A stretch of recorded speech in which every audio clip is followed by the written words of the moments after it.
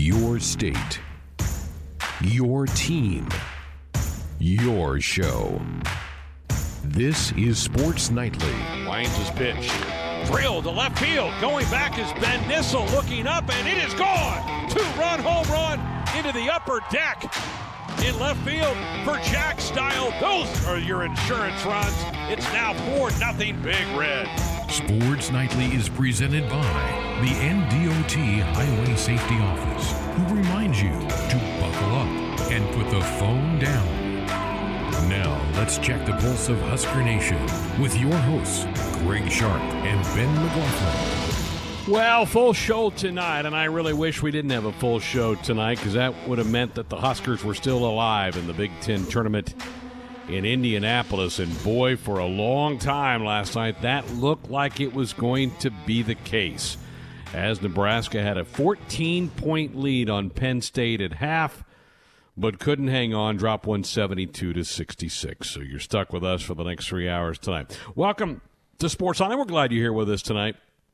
Beautiful outside today, beautiful late winter day in Nebraska, but I got to tell you, I felt sour today after the Huskers could not hang on last night, Ben. It's a really spirited effort, tremendous 20 minutes of basketball where they did. It was hard to pick many things you didn't like about what they did in those first 20 minutes against Penn State and had the 14-point lead, but it flipped in the second half, and Myron Jones got hot for Penn State. He didn't score in the first half, got hot in the second half, and the Lions rallied to win it by 6. In a lot of ways, it kind of was the story of the season. This team was good enough to play with about everybody they lined up with, but not quite good enough to get over the hump in so many games. Right.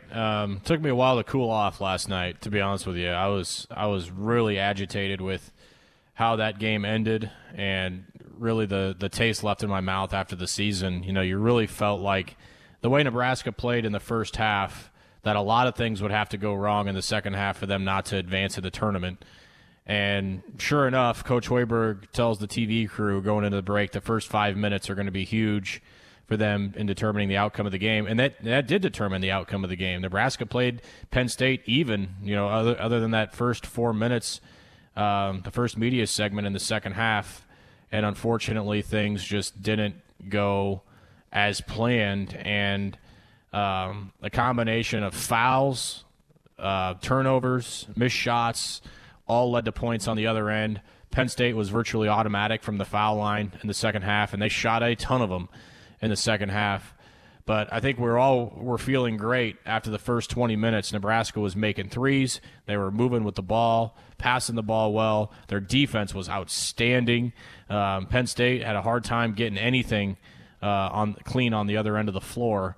And unfortunately for the Big Red, things just kind of flipped on their head and got sideways in the second half.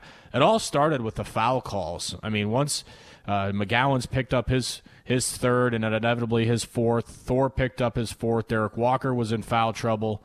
Nebraska really was pinned down, and Penn State was shooting in the bonus from basically the last 12 minutes of the game. They were shooting free throws, and that was hard to take because inevitably what suffered was Nebraska's defense. They were sagging a bunch. They weren't as aggressive defensively. They were afraid to pick up fouls. They did foul a lot on the defensive end too, which led to a lot of Nittany Lion free throws. All that kind of culminated with a big run, and that's what happened. So, you know, the fouls, the turnovers, everything kind of piled on top of Nebraska really early in that second half. They were able to get down, maybe even take a lead in the second half, tie it for sure, and Penn State just hit one more huge shot than Nebraska with about a minute and a half to 2 minutes left, hit the three to go up 2 possessions, and Nebraska couldn't climb out of that hole. So just really frustrated with how that game ended and how Nebraska's season ended. You know, I tweeted last night, is the most frustrating half of basketball all season, and just the absolute wrong time for that to happen. So feel badly for the coaches, feel badly for the players. The only positive now is they can get off their feet and just rest, because it has been an absolute war for them in the last month. So I wish that grueling season continued and they were having to suck it up at least one more day against a good Wisconsin team tonight, but wasn't to be. And now, this team will focus on recruiting, getting their recruits here, and what the roster will look like next year, and then start building a plan for next winter. Yeah, final look at some of the stat numbers of this game. Nebraska made 3 more field goals than Penn State, made 2 more threes than Penn State, but the Nittany Lions outscored the Huskers from the foul line by 14 points, and they out-rebounded Nebraska by 16, including 14 offensive rebounds in the game. As I look at this team, and I think we got a pretty good look, Ben, at how the Fred Hoiberg offense can work when he has the right guys out there. Great floor spacing, drive and kick, or drive it to the basket. But Derek Walker was a huge addition to this team, but I feel like this team, they need to go find somebody who can really go get some rebounds for them. And I don't think that person's on the current roster. I mean, Walker's fine, but he needs help. And I don't think that they helped themselves in the November signing period, Ben, with the 3 guys that they signed. I mean, they got Keisha, who's a terrific shooter. He'll fit into this offense beautifully. Wilhelm is I don't think going to be a big banger inside. I think he's more of a stretch 4. And then Bryce McGowens, who I think is going to be a slasher and a terrific player for this team. But I don't think they've got any frontline help, and I think they're going to have to go find some of that. Maybe it's a JUCO big, a wide body, just somebody to help them crash the glass, because second chance points were huge in this game and in other games that Nebraska has played this year. I think that's one area that they're going to just have to try to bone up going into next year, and I think they're going to have to go get help with guys that they don't have either on the current roster or signed in November in that vein. Yeah, I think for me, going into next year, I mean, you touched on one of the big areas, but there's 2 really big areas that I'm really intrigued that Nebraska is what they're gonna do with, and that's the 1 and the 5. Who is the true point guard of this team going into the offseason? But to follow up what you were saying about the bigs, that is a really interesting situation based on what we saw this year down in the post, right? I mean, started with Ivan. It was clear that he just didn't take the step forward necessary to be this team's reliable post night in and night out in this conference. Then Derek Walker gets eligible, and, he kind of takes things over, but due to conditioning and a lot of times foul trouble, that forced Eduardo Andre to play minutes as a freshman. And when you look at these 3 guys' makeup, what their skill sets are, they're so vastly different from one another. And I still feel like, to your point, Nebraska is lacking that big that can contend with the bigs in this league, with the Garzas, with the Harras, with Kofi. Yeah, Coburn. It's basically every team in the Big Ten has one. And, to go up against those guys every night, and Travion Williams from Purdue, it's really difficult when you don't have a guy that kind of does everything. You have 3 guys that each bring a different skill set. So that becomes a tough spot for a coach is, well, where are you going? It was clear when Ivan was in the game, it was for physicality. Get in there, bully some guys around, use your weight, use your strength. Eduardo is more of a finesse 5. I wouldn't call him a stretch 5, but just to get some length in there. And Derek was kind of your hybrid. I mean, setting picks at the top of the key and, really handling a lot of the offense and being asked to pass the ball a lot, while at the same time on the defense, go bang bodies down low in the paint. It's really interesting to find out how Nebraska attacks this and what they're asking those 3 guys to do, and if they bring a 4th guy in here, that comes in and tries to solidify things down there. And I think they're going to have some scholarships. We talked with KP last night, and in this current state of college basketball, there's going to be some more defections. I think you can kind of see it coming. I think the next couple of weeks will be interesting on that. And does Thor and Kobe want to come back? And does Nebraska want him back? I don't know. I think it's going to be a mutual type thing. I don't know. I think those will be some tough conversations that will be had in the coming weeks. You just know, listening to Fred Hoiberg over the last 2 years, he's a huge fan of Thor. But is Thor ready for college to be over, to get back to Europe, do all that? I don't know. Don't know Thor well enough to know what's in his mind. But There'll certainly be a lot of movement, I think, still in the spring with the basketball roster. Not as much in as the last two off seasons, because I think they're going to have a core of these guys back for next year, which I think is really exciting and is going to help them get off to a much better start next November when they start playing games again that count. If you have some thoughts about Husker Hoops, love to hear them at 531-500-4686. You can dial us up on our Sports Nightly hotline, brought to you by the Woodhouse Auto Family, bringing you more choices in brands, locations, and service. Experience the difference. Purchase with confidence. The women's run ended earlier today, but boy, did they push top seed Maryland. It ended up being a 10-point loss. It was a much tighter game than that. Huskers were hanging right in there. Sam Haiby was terrific in that game. They now await postseason play. As Matt Coatney told us the other night when we had him on, it looks like they're going to get an invite to the WNIT. We'll learn about that early next week, but I really felt, and I told somebody this earlier today, Ben, I really feel like Amy Williams and that staff got about as much out of that team as they could. And again, it's a 500 record, and I get that, and there were frustrating games, but they beat some good teams throughout the year. They were in a ton of games, and they look like they belong today on that court with Maryland. So when I judge a coach, are they getting as much out of the teams as they can?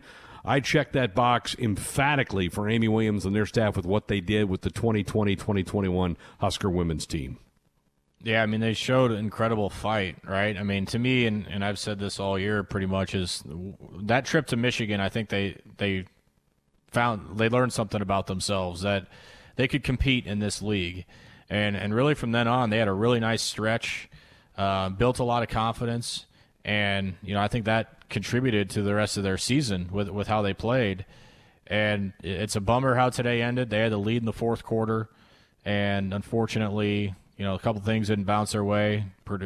Maryland went on a nice run there to pull away, but you have to give a lot of credit to Coach Williams for bringing this team together. A lot of newcomers on this team as well, and just kind of piecing it together night by night, and showing a lot of really impressive things on the floor.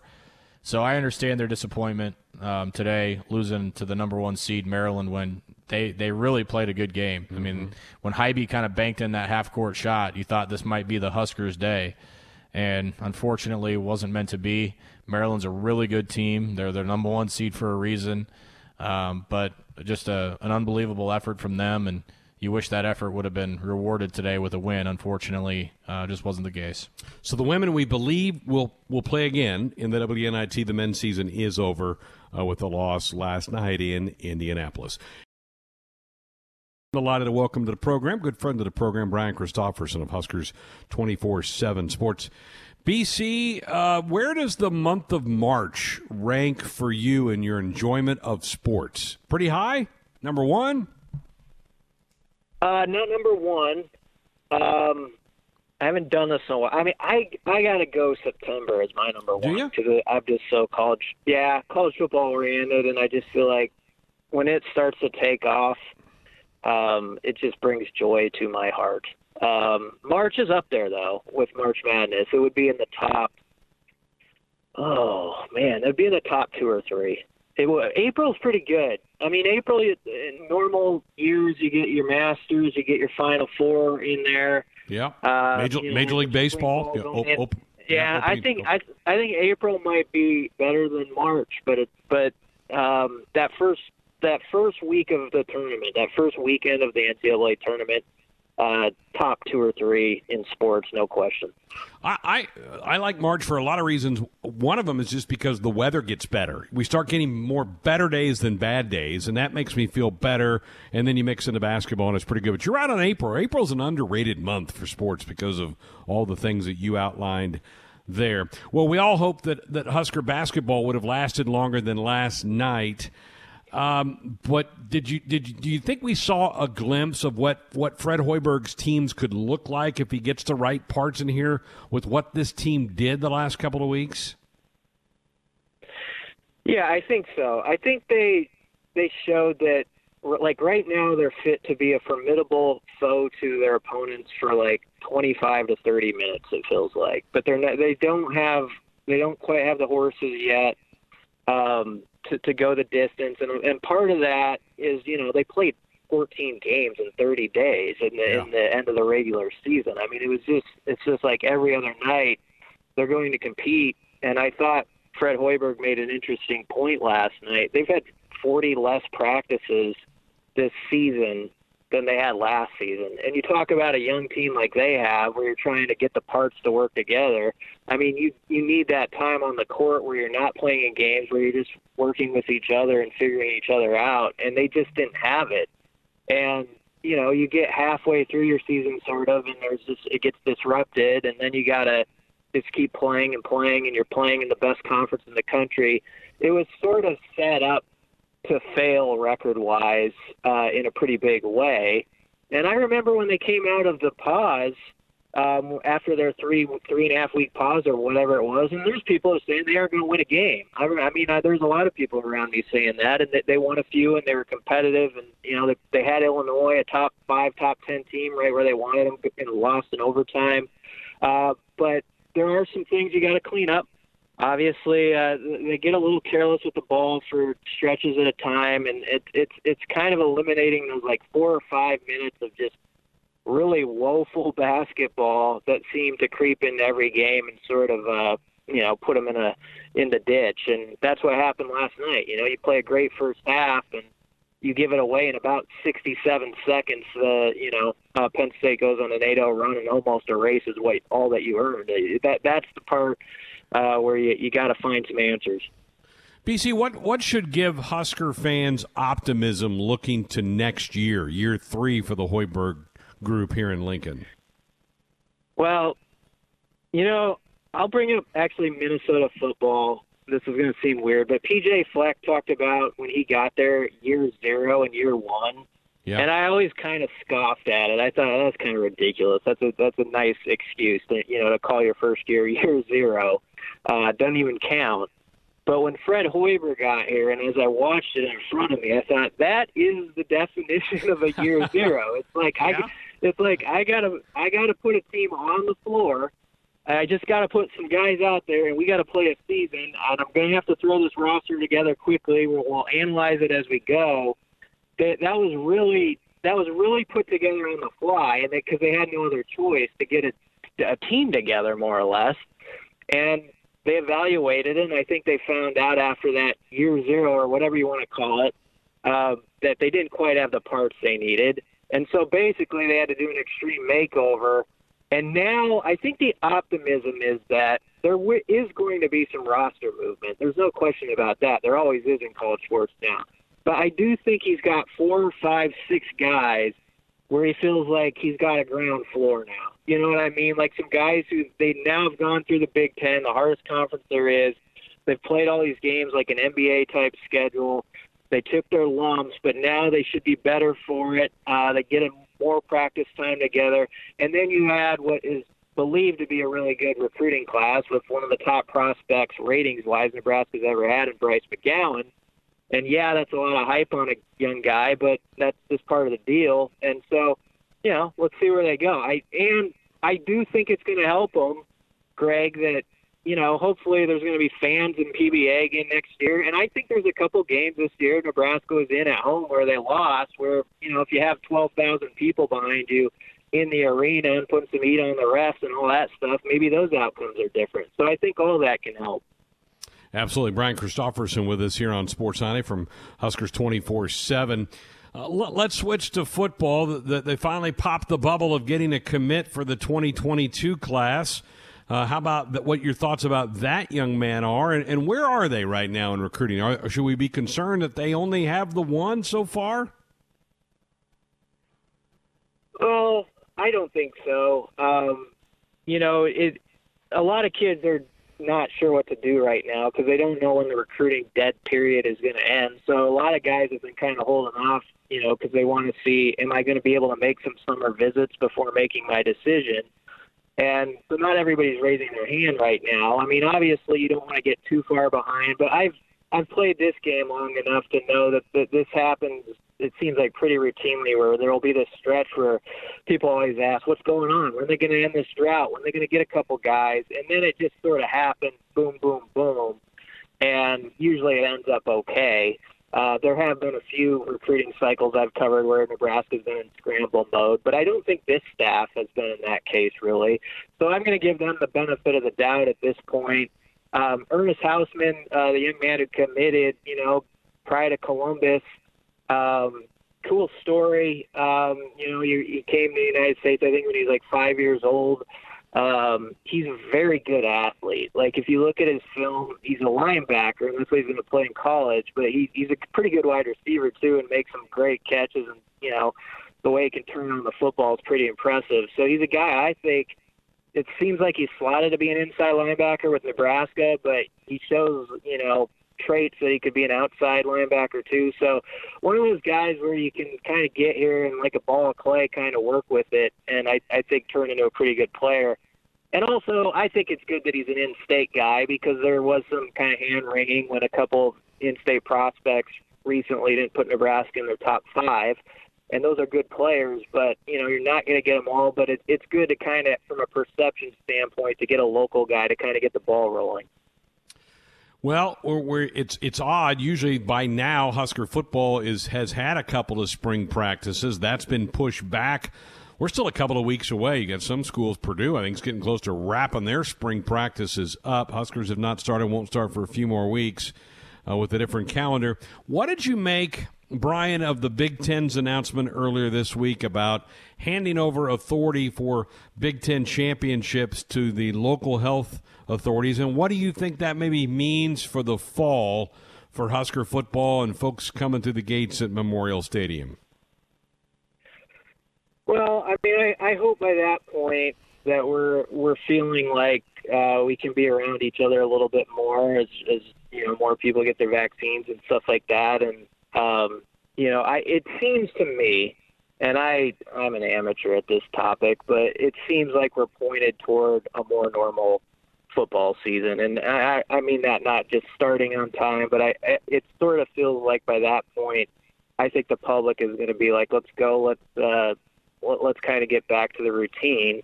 And so I'm sort of expecting it to be kind of business as usual by that point. Now we'll see. I mean, we'll see where we're at in a couple months, and there's, I don't get paid enough to even have to be close to those type of decisions. But I do think we're kind of headed that way. I mean, even when you see the Big Ten this week, opening up the Big Ten basketball tournament and putting some folks in the stands, that seems to be, tipping toward a certain direction of getting back to that. Now, I'd like to see it a little bit with baseball.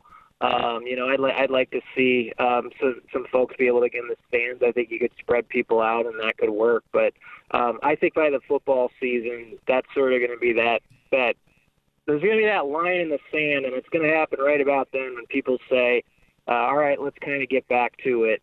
And, Major League Baseball, what they do, with fans, and if that's sort of successful and everything's tracking right, that can also give some evidence that we could be ready to roll again.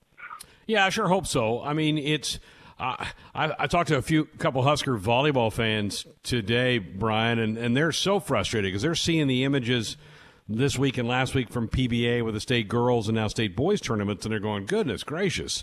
And we can't get a handful into the Devaney Center to watch some great matches this weekend with Ohio State. It's really hard for fans to see some of these places having folks in there, and then the beloved Huskers, you can't go watch them. It's tough on folks. Yeah. Well, I mean, some of this, let's face it, comes down to personal opinion. I mean, I'm sort of at that point personally, and I can just speak for me, where it's sort of like, I think if people are safe and doing things the right way, I do think we got to start getting back to normal pretty soon.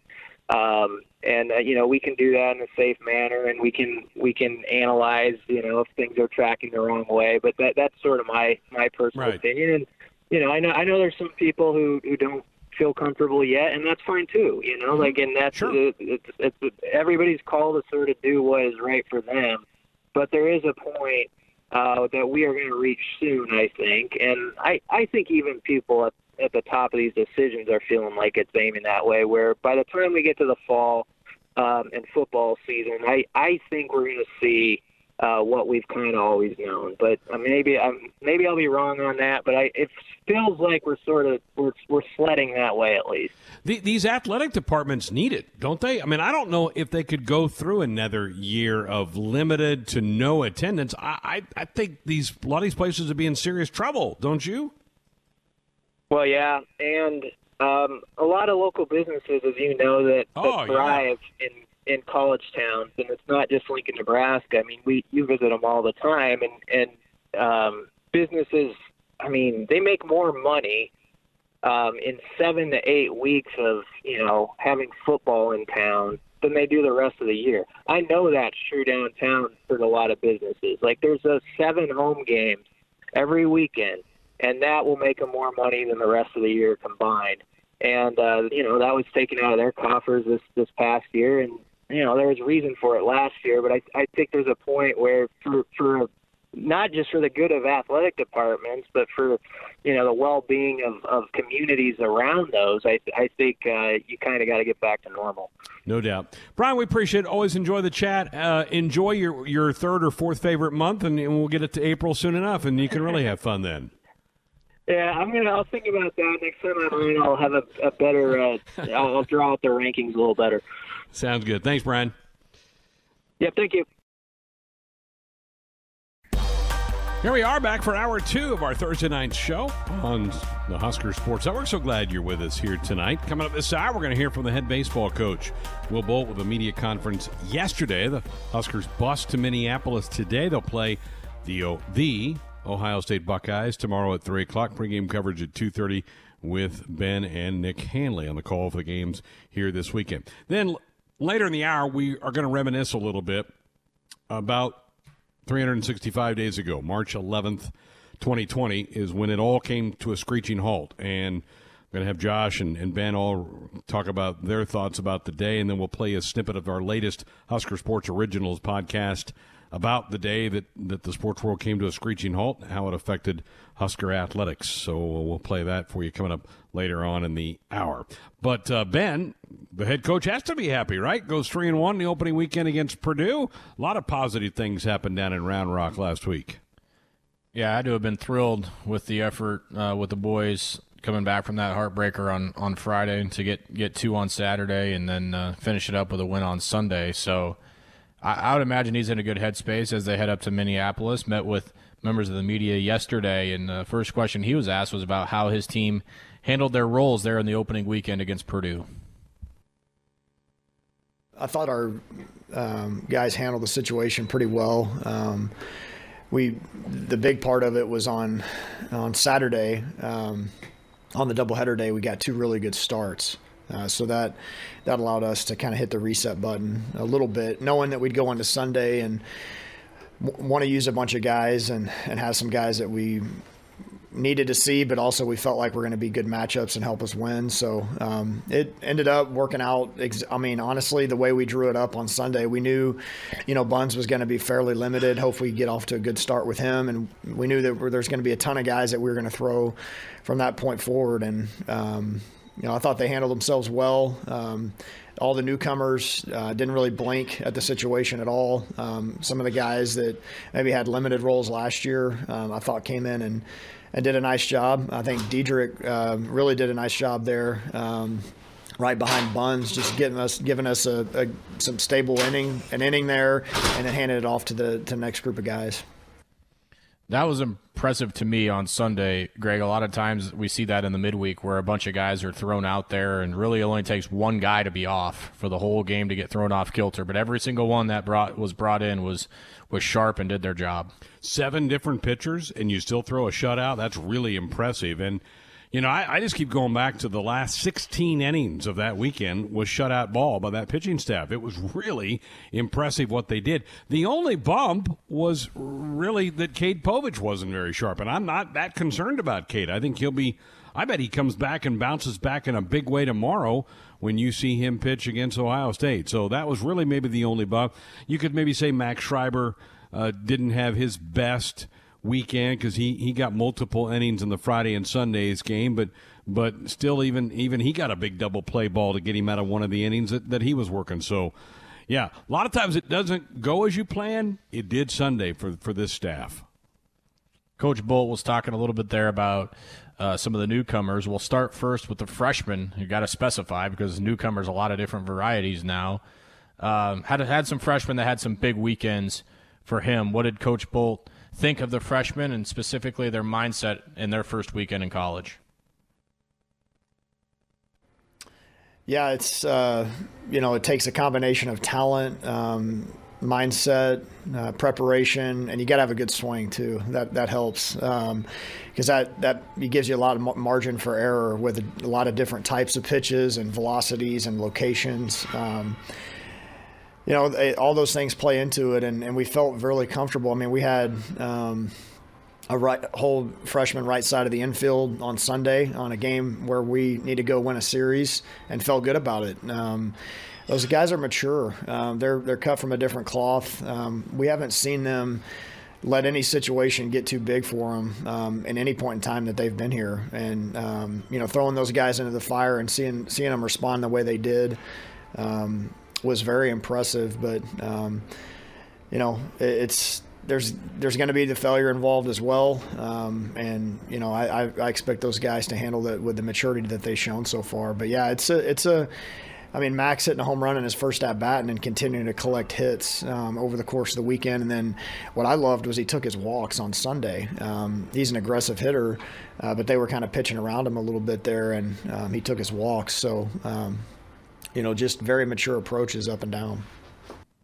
He took his walks, which was great to see, and handling failure. Coach talked about there. It's hard to take much of it in a 4-game sample size, but Bryce had the single up the middle in his first at bat. Then I think struck out in like 6 of his next 8 at bats, and didn't have another hit until Sunday. And then he busted loose for 4 RBIs on Sunday. So he dealt with that a little bit of not having a ton of success other than that first game, and to the coach's credit, they stuck with him. They trusted what they saw in the fall, put him in the lineup all 4 games, and that the third game of the series he took off, and that was great to see. And I think these guys are going to be a big part of what Nebraska does offensively for a long time. You can't help but be encouraged what you saw from that freshman class in the opening weekend. It was just quality at bats, mature at bats. And I agree with Coach Bolt. I think maybe the most impressive thing, and this is hard to say because he had hit doubles and homers, but he didn't go up there hacking away. And I'm talking about Max Anderson. He went up there and he wasn't getting strikes. And he's like, I'm not going to just give you an out. If you're going to give me a base, I'll take the base. And that's a great thing. And I know my guys behind me are going to pick me up. And so by doing that, I mean, I can imagine that Ohio State and Iowa, when they studied Max Anderson, are probably like, how are we going to pitch this guy? Because right now he lays off stuff out of the zone, and when it's in the zone, he's pounded it. It wasn't just freshmen that were impressive. There were junior college players that were expected to come in here and have an impact right away. Guys that, that they were recruited here for a reason, get on the field right away and help this team win. What does Coach Bolt see in the junior college players and what they bring to the table? I think the thing that all those guys bring to the table is a selflessness. They're just willing to do what it takes to help the team. I mean, you get a guy like Ephraim lays down 2 sack bunts in one game, and he's fired up, to get the bunts down to set up a chance to a scoring opportunity for the team. And Everett, we asked him to put down a bunt.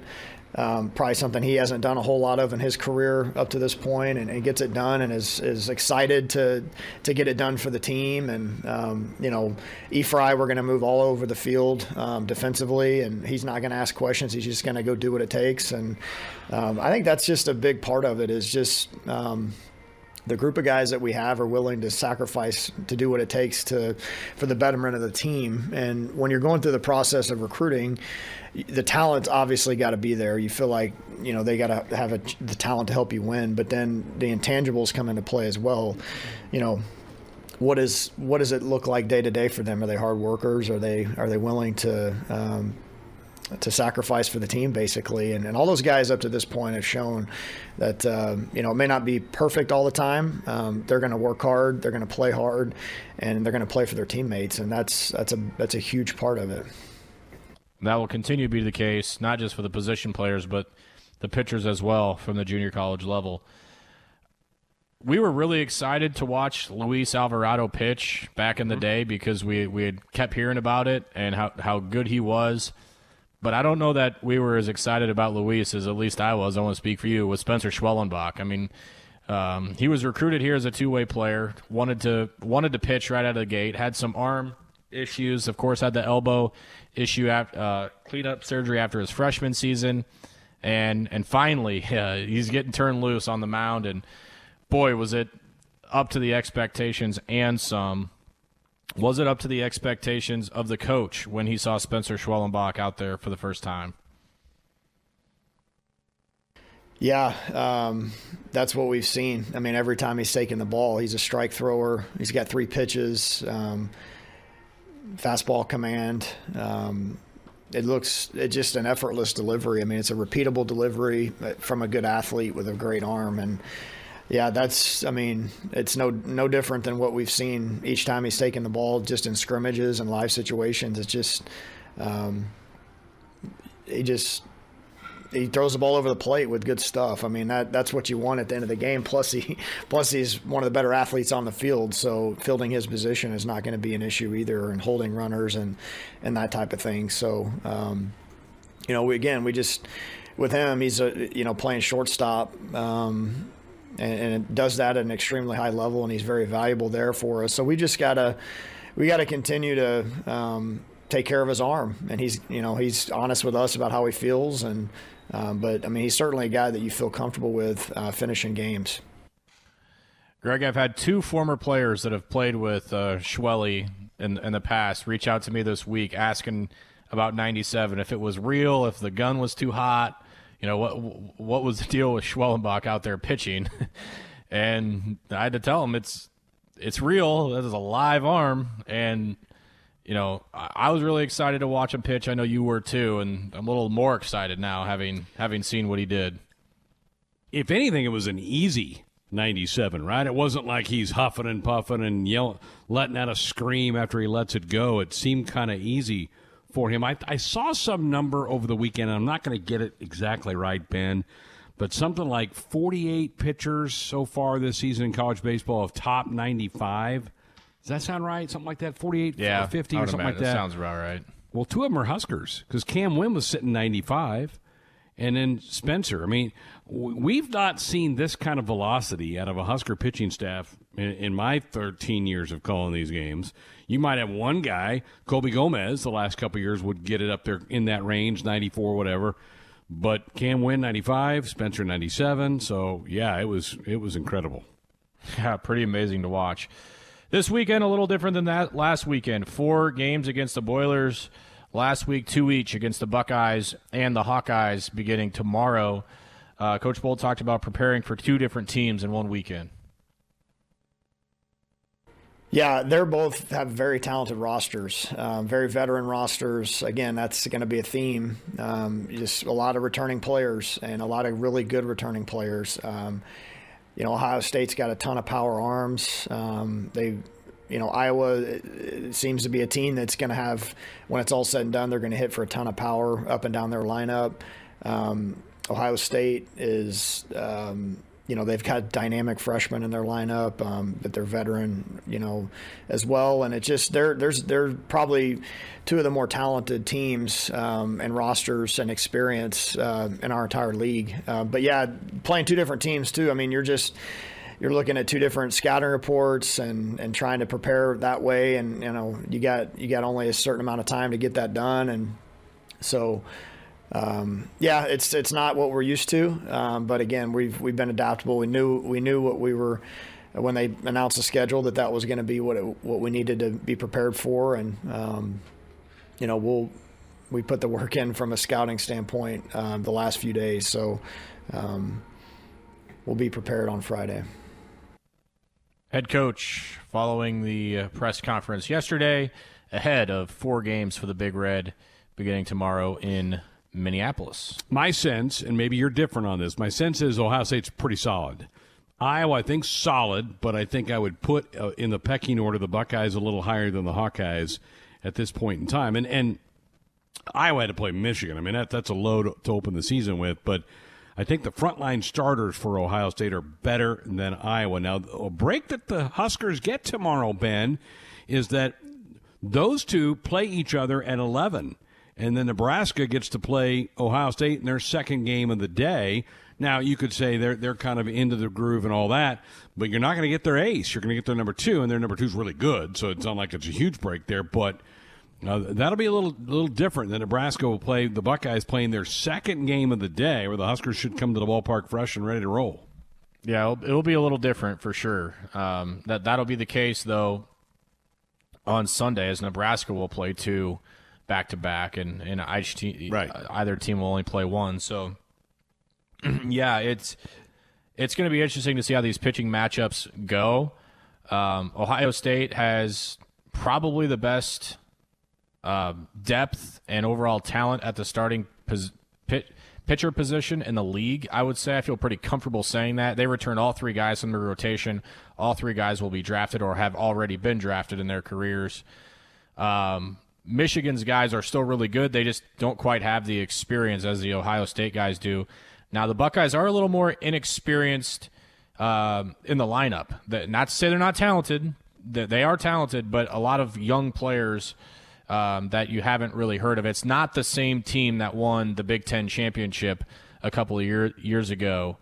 There's a lot of different parts to that lineup that carried that Big Ten championship team. Canzona's gone, Brady Cherry's gone. There's a lot of players that were on that team that did a lot of damage for the Buckeyes that are no longer on the roster. But their frontline pitching is very, very good. Just ask Illinois. Start times all over the board. 3 o'clock tomorrow against Ohio State. Cade Povich will start for Nebraska. 9 a.m. Saturday morning. Iowa's the opponent on Saturday. Chance Roach makes that start. And then the doubleheader, back-to-back 9-inning games on Sunday. 10 a.m. starts with Ohio State. Shea Shanneman gets the ball in that game. And then Jake Buns will get his second start against Iowa in the final game of the weekend for the Cornhuskers. Ben and Nick Hanley will have the call all weekend long, 2:30 tomorrow for pregame coverage here on the network. We dropped today another Husker Sports Network Originals podcast presented by J-Tech Construction, inside the 48 hours that transformed sports as we hit the 1-year anniversary of this whole worldwide pandemic. Here's a little listen to what you get if you go listen to the entire podcast. I wasn't feeling great. This was right at the beginning of the pandemic. I certainly wasn't paying, as probably looking back on it, as much attention as I should have. The voice you're hearing belongs to Nebraska basketball coach Fred Hoiberg, who spoke to us about what he went through that day, March 11th, 2020. I would hear things on the news or hear my wife or family talking about it.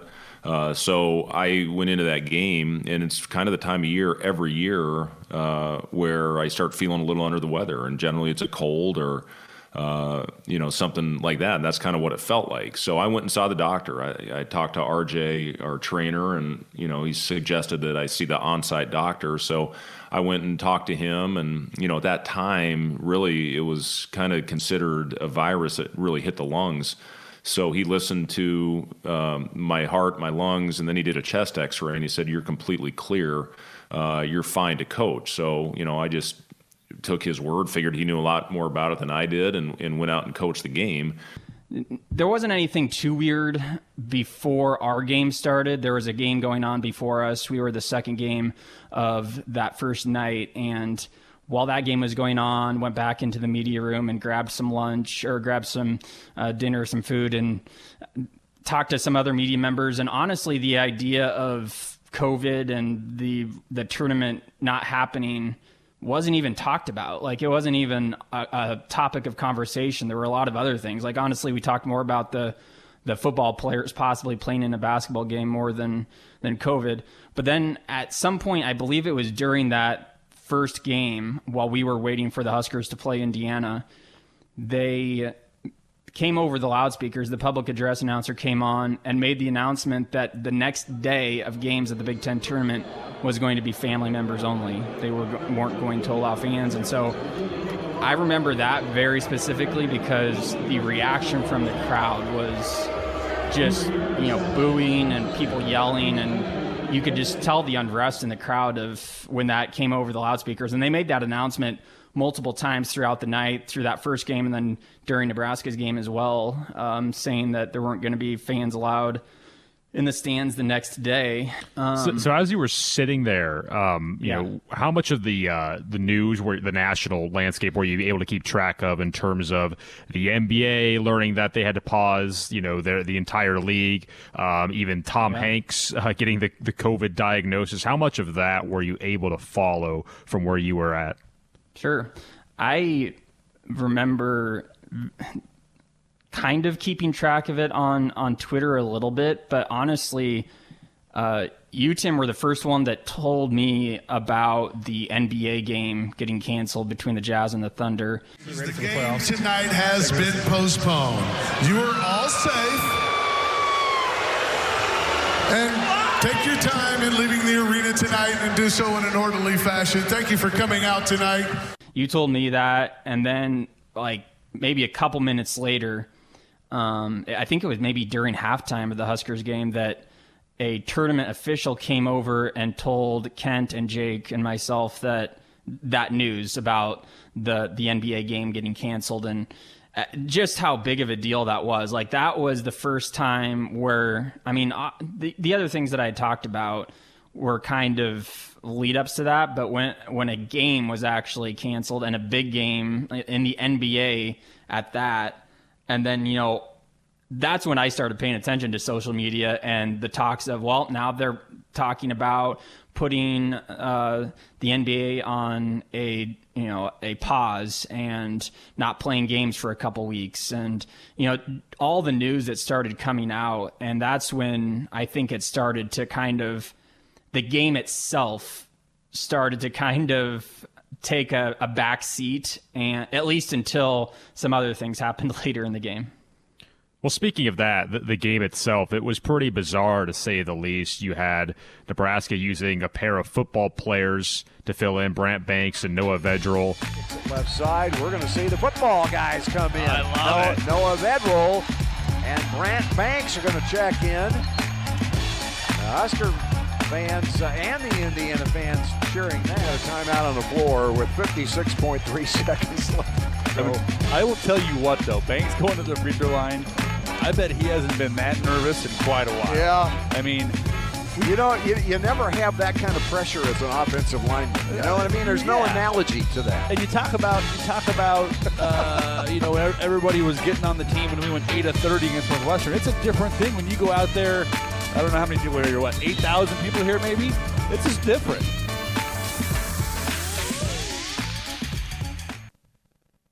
Well, there's part of our newest Husker Sports Originals podcast about the 48 hours that changed the sports world. So I encourage you to go listen to the entire thing. It's a good little representation of that. Do have time to tell you here to buckle up and put the phone down. It's a reminder from the NDOT Highway Safety Office. I want to pull Josh and Ben into this now. Josh, you really were at the epicenter. You were at one of the last sporting events that took place in that Husker basketball game. The emotions going through you. Were you nervous? Were you scared? Well, I mean, how would you notate your emotions that night? There are a lot of different emotions, is how I would describe it, because, you know, like you kind of heard there during that little snippet, I didn't really understand the seriousness of it beforehand. I thought that it was going to be a lot slower point to where we would get to, you know, not having games. And I really didn't think that Coach being sick was a big deal. But then when he left, obviously that really spiked my worries. And then after the game, when they were talking about, you know, the team being quarantined in the locker room, and I know that you talked with Ken about this last night, it was such a weird feeling because we didn't know what to do. Like, we were sitting just out on the court for a good 30 to 40 minutes after the game ended, and we're waiting for instruction, and then eventually we just went back to the team hotel. But yeah, it was a wide range of emotions for sure, and a night that I won't ever forget. Crazy. So that was Wednesday night. Ben, Thursday morning, you and I get in a rental car. We're headed to Wichita. We had a Sports Nightly to do that night because the Huskers lost in hoops on the night before, so we knew we had to do a full show. Husker baseball was set to open a 4-game series with Wichita State on Friday afternoon, and we're south of York when you're on your phone going, Greg, they're canceling everything. and then we got official word that the baseball had been postponed. What jumps out at you when you think back to that 365 days ago? I think the biggest thing that I remember is just it's like anytime that something huge happens, but that was so big, and the feeling that I had was like, this is so big, nobody knows what the impact is going to be yet. Like, I mean, literally every refresh of the Twitter page, something else was affected, right? And then it was golf, and then it was NASCAR, and then it was, the rest of the NBA season, and then Major League Spring Training, and every time you refresh, there was another league getting canceled, and it was almost like you're in high school and the weather's bad, and you're waiting for your school to pop up to cancel school. I mean, that's almost what it was like. And the other thing I remember is once we finally did turn around was when we were driving back to Lincoln. You and I were trying to wrap our heads around what our day-to-day lives were going to be like. We host a sports talk show, and that essentially ended sports for we didn't know how long. And so there was that aspect. There was the aspect of just staying safe and not knowing anything about this virus, and worry with Coach Hoiberg, worry about we knew nothing about what was going on. And that's what I remember most. I remember sitting in our conference room then, doing that Sports Nightly. I remember that very vividly, just trying to make sense of it all.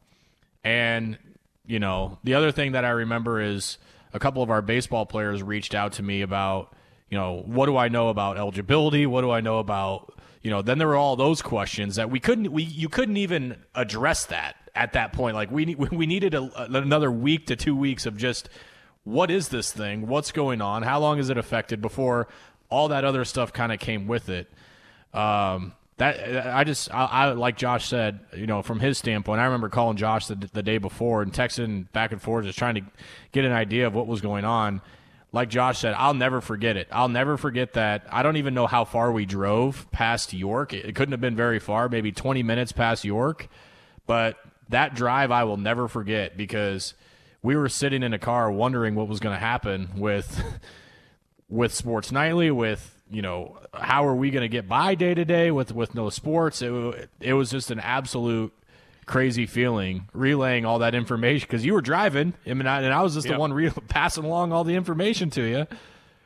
Yeah, because I do not text and drive. I do not do that. I was maybe a little naive, because I think when it was kind of going down in those couple of days, I'm like, we're going to stall this for 3 weeks? We get back going by April 1st. We'll get this thing under control. And nowhere in my wildest imaginations did I think we would be without seeing a Husker team compete again until late October. Nowhere. No way did I think that was going to happen. And I remember, the SEC, I think, in baseball said they were putting a halt through the end of the month, and they would reevaluate April 1st. I'm like, yeah, that makes some sense to me. And then the College World Series gets banged, and I'm like, wait a minute, come on, we're going to have this thing dealt with by June, right? Aren't we? I mean, we got the best scientists in the world dealing with this thing. So I guess I was a little naive that we were going to get this thing turned around pretty quick, and that wasn't obviously the case, at least for collegiate sports at Nebraska. Yeah, and it was. I remember I had to do the athletic director show with Bill Moose not even a week after it happened, and it was such a weird interview to me, because there were so many questions I wanted to ask, but at the same time, what do you ask? Because at that time nobody had the answers. Like he was telling us that they were in meetings all day every day, but it's like, what do you figure out? Like what do you do about it? And it was such a weird week, right? I mean, of course we're used to it now.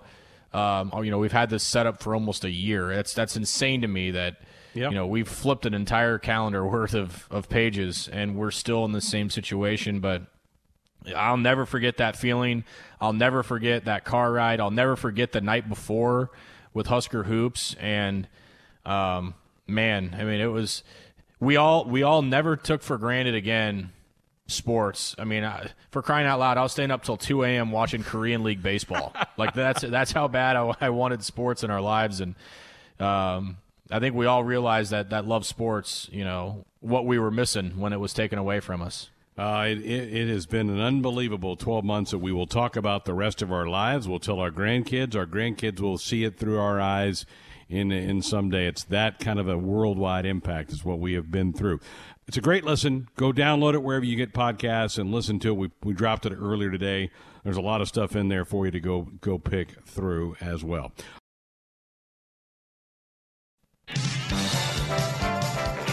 It's time for Face Off. They score on the face-off. Let's go. Mano a mano. You, me, right here. Right now. Now, here are your hosts, Greg Sharp and Austin Orman. Earlier today at 1:51, I got a text from Austin.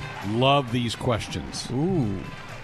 All right, Austin? I did. I can't confirm that I did text you that. I can confirm that I do love these questions. I think these are questions that both our contestants will have an equal shot at answering. I think they'll be informative for our audience, and I think they'll be fun for us to ask. That's just your classic win-win-win situation, if you ask me, Greg. I am tingling with excitement, boys. Man.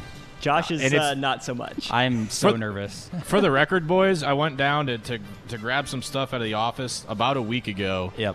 And Tim was adamant that I take the face-off trophy I mean, home it's with yours. me. And I said, are we sure this is a good idea? Because I don't know when I'm going to be back. And if I lose this week, it doesn't belong to me anymore. Yeah. So not only do I have the pressure of not losing 0-2, I got the pressure of this stupid trophy staring me in the face as I participate tonight. It's not motivation. You have Husker baseball in a few weeks at Haymarket. You'll be down here for too long. And I was going to say, the trophy was in here for a couple of weeks where it did not belong. So it's all fair. It all even out. If I even end up winning this thing, there's still a long way to go. All right, so to reset, it's best of three. Josh won last week. Ben's been is the defending champion. So Josh can finish him off tonight. So you boys ready? Let's do it. Sure. Okay, question number one. Name the top 3 Big Ten teams who have won the most Big Ten basketball tournaments. Josh is up first. Let's start with Michigan State. How about Michigan State? Pass or play? I got to play. There's only so many teams. What about? There are 14 to be exact. Right. 14 teams to be exact. Well, let's do Wisconsin. How about Wisconsin? Okay, you've got number 1. Michigan State has won the most. They've won 6 postseason tournaments. Wisconsin is number 3 at 3. So you need the middle one. Okay. 3 guesses to get there.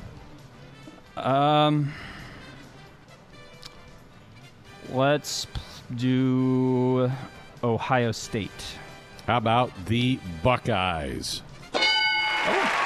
Swept it. They have won 4 conference titles. There's a handful of schools that have won 2, but Michigan State 6, Ohio State 4, Wisconsin 3. All right, Josh wins. I feel like I got to buzz in like after the first word. You weren't even halfway through the question there, and Josh has pounced on it. I was telling Austin earlier that after winning last time, and that was my strategy, was to buzz in early, I was going to have an even harder time today. So I'm basically just telling myself to buzz in, even if I really don't. I'm not confident. So strategy, mind games. This is the stuff we play face-off for. I love it. Well, Greg and I took a similar tact with our first questions. I'll stick with that same men's basketball tournament theme. Name the 5 venues the men's Big Ten tournament has been played in dating back to 1998. Josh. All right, Josh. Let's start with Bankers Life Fieldhouse. Show me Bankers Life Fieldhouse. That is true. What's the date back to win? Through 1998, the year I was born. Which I think that's when they started, right? They were like the last conference to go to a tournament. It's true. All right. Passing or play? I'll play because I think I can get at least a couple. Ben will probably steal if I can't get that, if I don't come up with the other ones. I'm going to say the United Center in Chicago. United Center in the Windy City. Those are the 2 places that I've been for the Big Ten tournament, so those are the easy ones. And those are the 2 places it has been the most. How about Madison Square Garden in New York? The Mecca of basketball, MSG. It's True. Now, 5. I don't know if this is what it's called, but I know where it was at. Is it the Excel Center in DC? For me, the Excel Center. It is not the Excel Center. See, I know Ben has it, so if I can't come up with it, then... How many more does he need? He needs 2 more. And now I've basically run out of guesses, so... Oh... Why can't I come up with the name of that one? The 5th one I don't have any idea on. I know this isn't right, but how about the Garden in Boston? About TD Garden in Boston. Unfortunately not. You are down to your final strike with 2 answers on the board.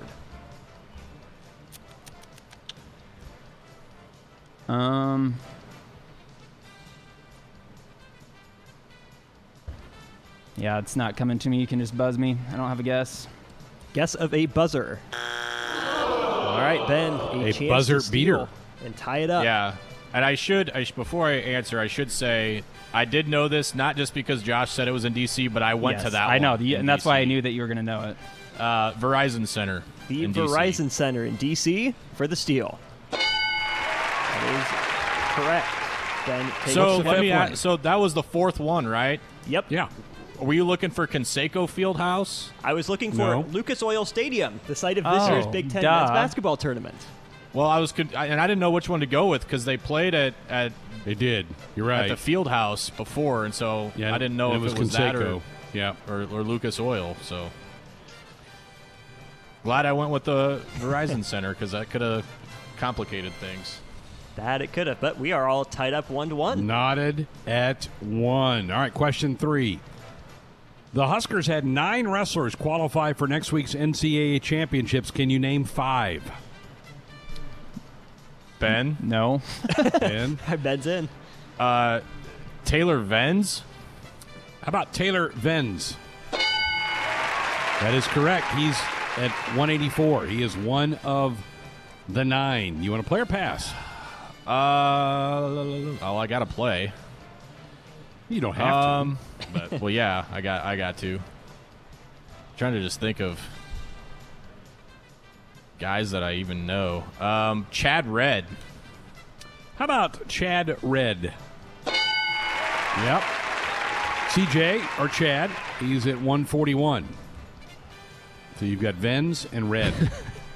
There's a lot of them. 7 answers on the board with no I'm only strikes. asking you to get 5 out of the 9. I mean, I'm leaving guys out there.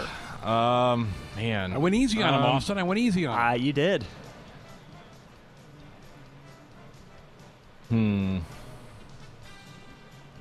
How about I got some of the last names. I'm just hoping I got the first names right. How about, is it Eric Schultz? About Eric Schultz. Wow. Yeah. The 197. In fact, he's the number 2 seed at 197. He's got a chance to win it. Okay, now we're getting to the barrel here. 3 in. You've got 3 of 9. You can just give this 2 one more. to Ben right now because I would have probably been able to get CJ Red if I had long enough, but I'm struggling. You haven't been in on the nights that we've called Coach Manning recently either. He's talked about some of these guys. I feel like I was on one of them, and I still... And I follow Husker Wrestling, and it still is not coming to me. I think his name's Liam Cronin. How about Liam Cronin? Yeah. 125. He got the at-large bid earlier this week. He did not qualify coming out of the Big Ten to get the at-large. One more, and you close the category. I'm no in strikes. trouble here. I don't even know if I have a get. You can buzz me for one. Here's one buzz. It's on the books.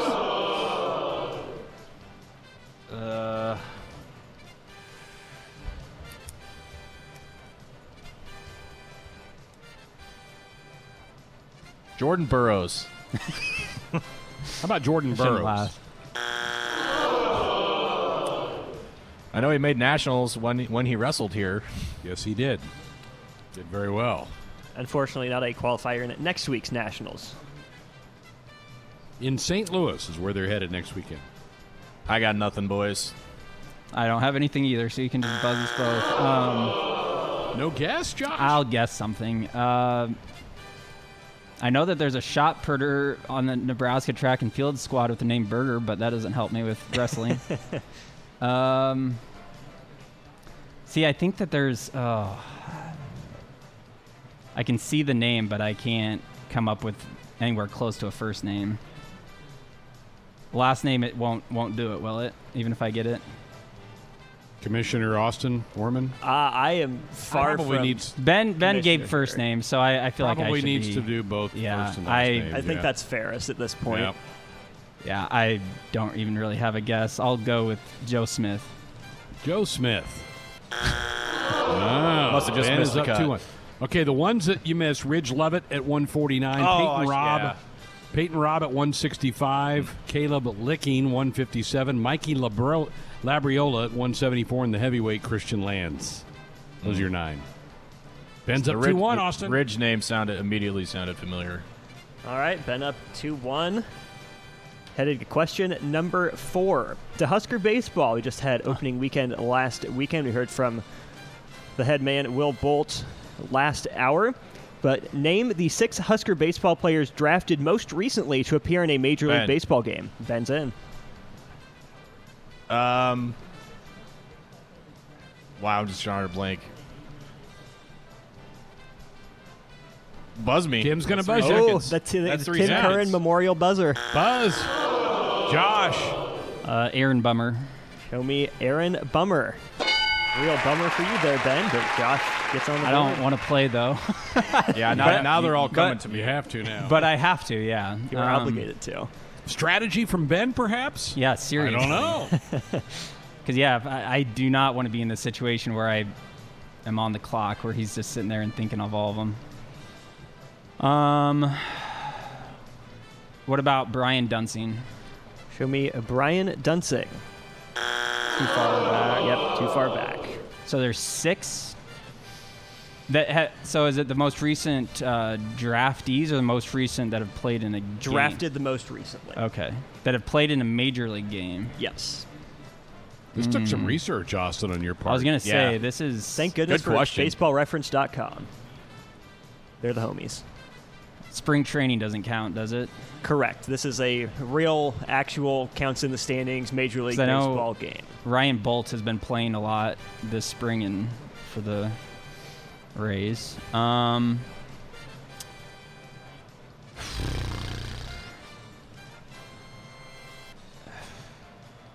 I'm trying to think here. Oh, yeah, this should have been Ben's category. You can buzz me again. I'm running out of time. All right, there's a buzz. Got one more strike. Yeah, this is going to be Ben's category. Pretty easy here.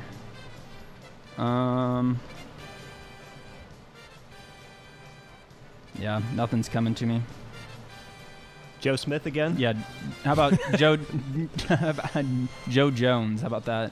Joe Jones. Alex Gordon. Alex Gordon? Which one? Alex Gordon. Alex Gordon. Show me A1. Again, not recent enough. So, Ben, a chance to steal. Cody Ashe. Show me Cody Ashe for the steal. Cody Ashe and Aaron Bummer, the 2 most recent draftees, according to my research. The other 4, Michael Marriott, Dan Jennings, Thad Weber, and Tony Watson. Tony Watson I should have gotten. Man, Tony Watson I would have thought would have been a little too far back. Yeah. Yeah, because he would have been about the same as Brian Dunsing. About that same time, but just a tad more recently. Yeah. Ben up 3-1. Wow, Austin with a stumper. Ben's up 3-1. I immediately went blank when you said Husker baseball. I was like, oh my God. And then like the names I got drafted. And of course I was came thinking up like with Schreiber and Alvarado. I'm like, these guys did not make it to the big leagues. Right. Nope. All right. Here we go. Josh needs to win this question to stay alive. This year's Husker men's team had 4 players score more than 20 points in a single game. Name all 4. Ben. Teddy Allen. Do we have Teddy Allen?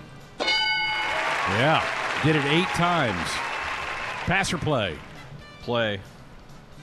So more than 20. So are we looking for 21 and above? Yes.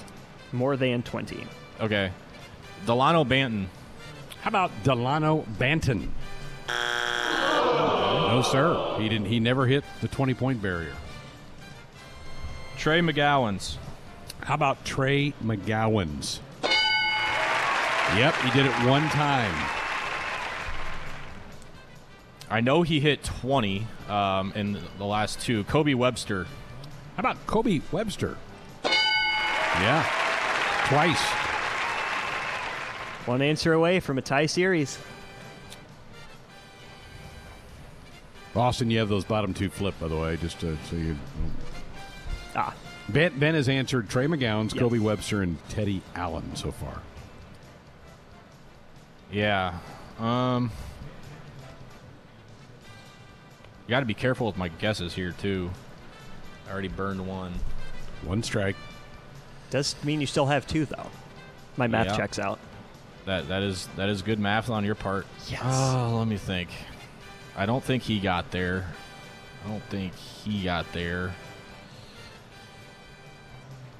Lat Mayen? How about Lat Mayen? Boom. Nice. Ben is the winner. How about that? Swept the category. I at least got it to 3. I'm happy about that.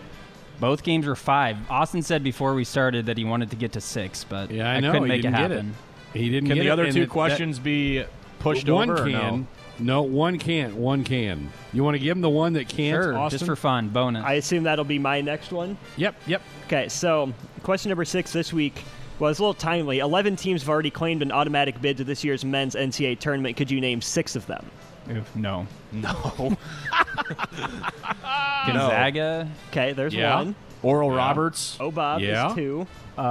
Loyola, or not? Yeah, Yep. Loyola. Cleveland State. Yep. Yes. You guys are clicking these off. Yeah, but we're helping each other out. We're helping each other, and there's no pressure. You need 2 of the 7 that are left. I believe in you guys. No, I don't believe. Trying to even Powers think of the combined. conferences that it would be. Yeah. I haven't seen anybody else. Like, those are the ones that I've. Some of these are pretty hard. What are the rest? To be honest, So we've got Winthrop, Liberty, Drexel, Mount St. Mary's, Morehead State, UNC Greensboro, and App State.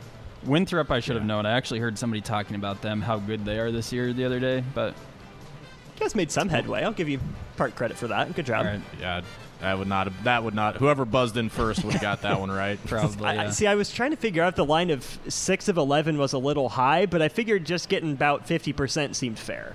Yeah. I'm glad we didn't get to 6, to be honest. That would have been embarrassing. Very good. Question Ben, 6, congrats. The trophy is safe for another week. Pushing for it another to week. Game 3. How about that? And Josh worked me over pretty good there, so it's like exactly even, right? 4 categories, 4 categories. Yeah. 5 and 5 for total questions answered through 2 rounds. Yep. And we will have a Thursday show next week, so we will conclude right. this face-off next Thursday night. How about that?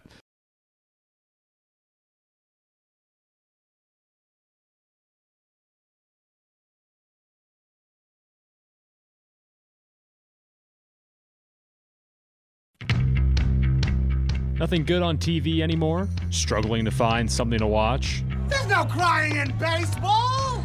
Well, we've got you covered. I'm gonna make him an offer he can't refuse. All right, Mr. DeMille, I'm ready for my close-up. It's time now for Sports Nightly Flicks Picks. And action! All right, what's been on everyone's screens lately? Ben McLaughlin. So my wife and I were looking for a show to watch, and we needed something that was a little more laid back, maybe what didn't require the binge factor so much with baseball starting. So it's a show that we can just throw on whenever we're in the same room together.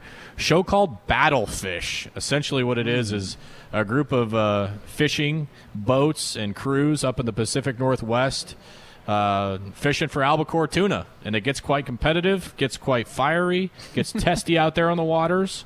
Nice. But they rake in some good money. So, yeah, it's quite entertaining. Olivia's into this? Oh, yeah. She loves it. What? She is all about it. Yeah. Nice. Oh. I'm disputing that. Okay. I could see you being all in. I'm not sure she could be in on that. Come on. Hey, I don't hate the player, hate the game. I don't know. I'm going to find out the scoop on this. All right, Josh. All right. Well, I have a game show that we've been watching lately. It's called The Chase. It's hosted by Sarah Haynes, who's a co-host of The View, but it features Ken Jennings, James Holzhauer, and Brad Rutter of Jeopardy fame.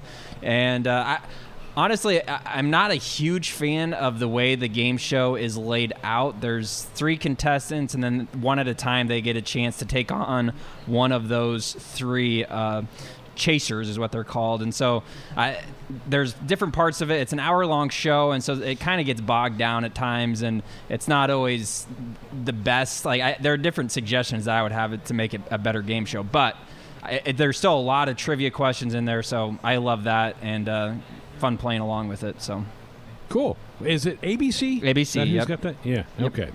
Austin. Yeah, so the wife and I are still going through Seinfeld every so often.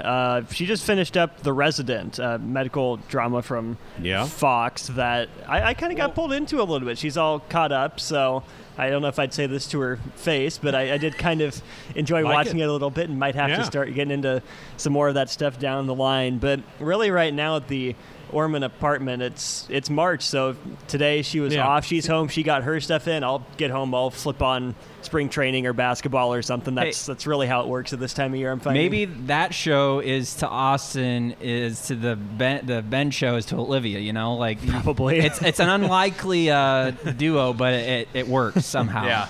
You know?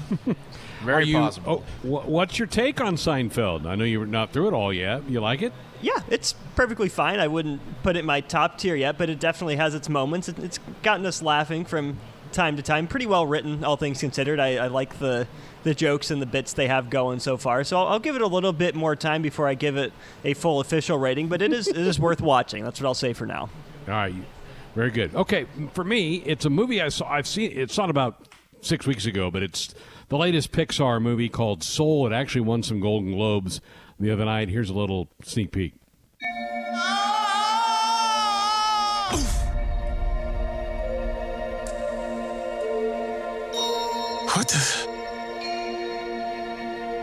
What is this place? What's your name, honey? I'm Joe. I teach middle school band. Got it, go for it. Today started out as the best day of my life. Back here tonight, first show's at 7. Yes! Woohoo! You know what that's gonna say? Joe Gardner. I did it. I got the gig. Must have been sudden for you. Movie's about Joe. He's a middle school band teacher. His life hasn't gone quite the way that he wanted it to. His true passion is jazz. You can pick that up on the clip there. And he's good at it. But then he has to travel to another realm to help someone find their passion. Then he discovers what it really means to have soul. It's really good, really well done. Pixar, it's another hit for Pixar. Jamie Foxx is the lead, Tina Fey, Felicia Richard, Angela Bassett. So it's a great cast in there. If you haven't seen it, it's been out a couple months. If you haven't seen it, it's worth your time. It's a really easy watch, fun. You'll feel good when it's all over. Well, that is it for us for the week. That's our last Sports Nightly. We have volleyball tomorrow night on the network.